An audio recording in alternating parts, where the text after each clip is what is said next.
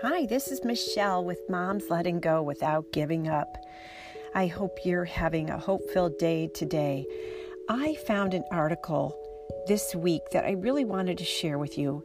And yes, I could send you the link and you could read it. But I thought, some people who are driving, walking, and listening to this podcast might appreciate me sharing this just through narrating it as if, just reading it, sharing it with you. And here's why, because I found the message to be beautiful. It's called A Story of Healing by Laura Frazier, and it's a blog called Get Out of the Desert and Into the Sun. And this was written in November 2018. It's called An Open Letter to Parents on Loving Your Child Through Addiction. I hope that you will enjoy this story as much as I did. In 2010, my parents received an urgent call from me. My roommate was spying on me. This wasn't the truth, but this is what my brain was telling me. My printer was taking pictures of me, my phone was hacked, and there were video cameras in my air vents. This was the first time my parents would realize that their adult child was addicted to drugs. I had been taking Adderall for the last 6 months, and when I started abusing it, my brain broke and sent me into psychosis. My parents were psychologists, so they had seen this before, not in me, but in their clients. They flew out to California to help me and told my psychiatrist to stop prescribing me Adderall. I was pissed. I was also withdrawing, and when people withdraw suddenly from an amphetamine, they go into a deep depression. I was there. I was in it. I was miserable. I threatened suicide, and my parents called the police. I was handcuffed and taken to a psych ward in LA. The psych ward held me for the maximum amount of time, 72 hours. Afterward, I went home and wrote my parents a scathing letter about how much I hated them. I was livid. I was also not myself. This wouldn't be the last time my addiction broke my parents' heart. In fact, it would go on for 4 more years. And my addiction didn't only break my parents' heart, but my friends' hearts and the rest of my family. There are loads of stories I can tell you, stories that get even worse. But if you are a parent or have a loved one who is addicted, then I imagine you have stories of your own. You don't recognize the person you love. You don't know how to help them. You've tried to help them and they won't listen. In fact, you're trying to help them seems to make your relationship worse. When we are deep in addiction, we manipulate and lie. We say things aren't as bad as they really are.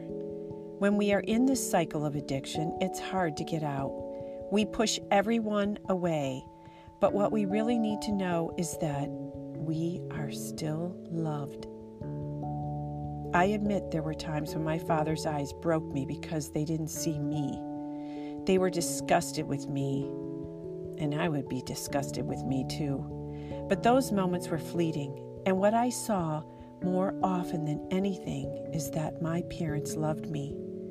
If I did not know this, if my parents had stopped answering my phone calls, if they had just removed me from their life to protect their well-being, I would not be where I am today. I would not be alive. There is a notion of tough love that has no evidence that it really works. And maybe the notion of unconditional love can be invalidated by some. However, my experience tells me that I needed unconditional love. I know that my parents saved my life.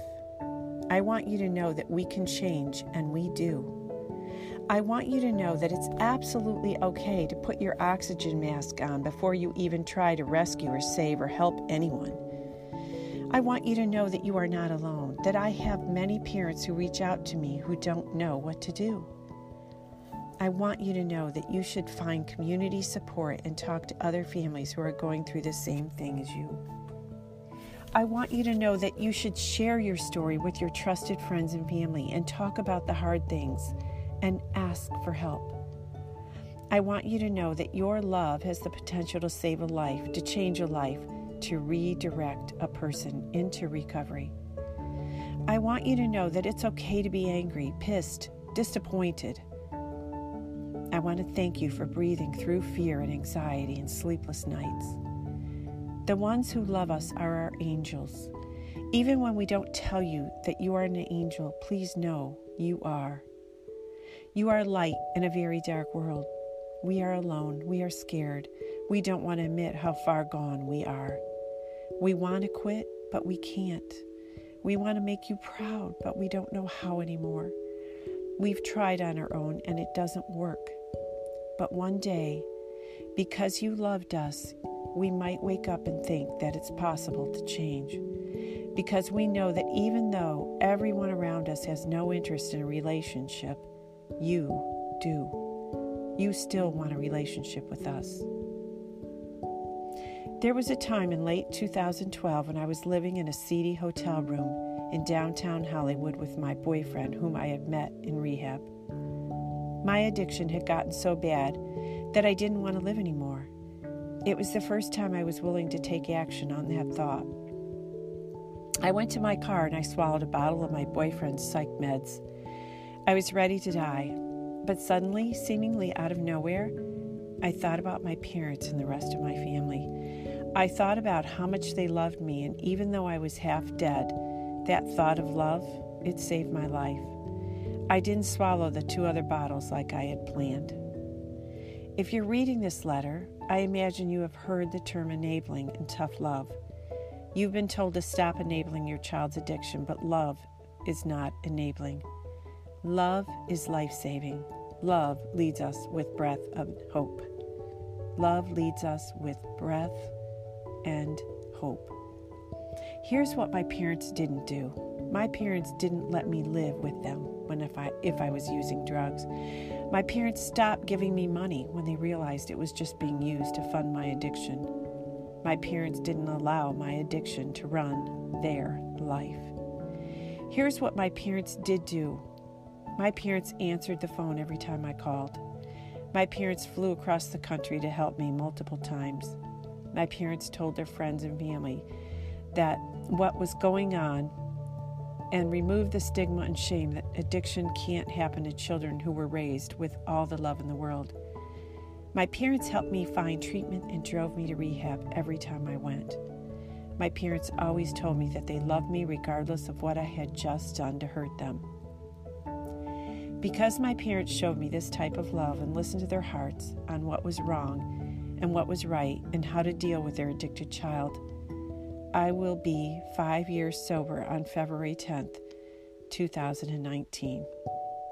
I didn't think I could make it one day, let alone 90 days, let alone a year, but here I am, a woman who stands tall in her story.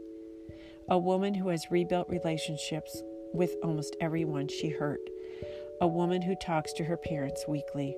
A woman who has a job and pays bills and doesn't beg her parents for money. A woman who uses her story to help other people find recovery. In the last 5 years, I have grown into a person I am proud to be. It makes me happy that my parents are proud of me. But what matters above all else is that I know the true value of family. They never left me, and unconditional love saved me, no matter how bad it got. So here is a reminder. You are an angel. You are light in a very dark world. You are not alone. All my love, Laura. You can follow Laura on Instagram at Silly Laura, and Laura is spelled L-A-R-A, Silly L-A-R-A. You can email her at laura@laurafrazier.com. Frazier is F like in Frank, R-A-Z-I-E-R. So this is Michelle with Moms Letting Go Without Giving Up. I hope that this letter helped you. It's a year old, but as a mom of an addicted child in recovery, I can tell you that I've been where you are. There is hope. And if we can find the difference between unconditional love and enabling, we will continue to be rock stars in our children's lives. There's a fine line. But listen to Laura about how her parents' love helped her, and see the difference between where their love was different than, by loving, they still had boundaries. I guess that's what I'm trying to say. I hope that you can see the difference, and I wish you well on your journey today. And I pray that you found hope in Laura's story as I did. God bless.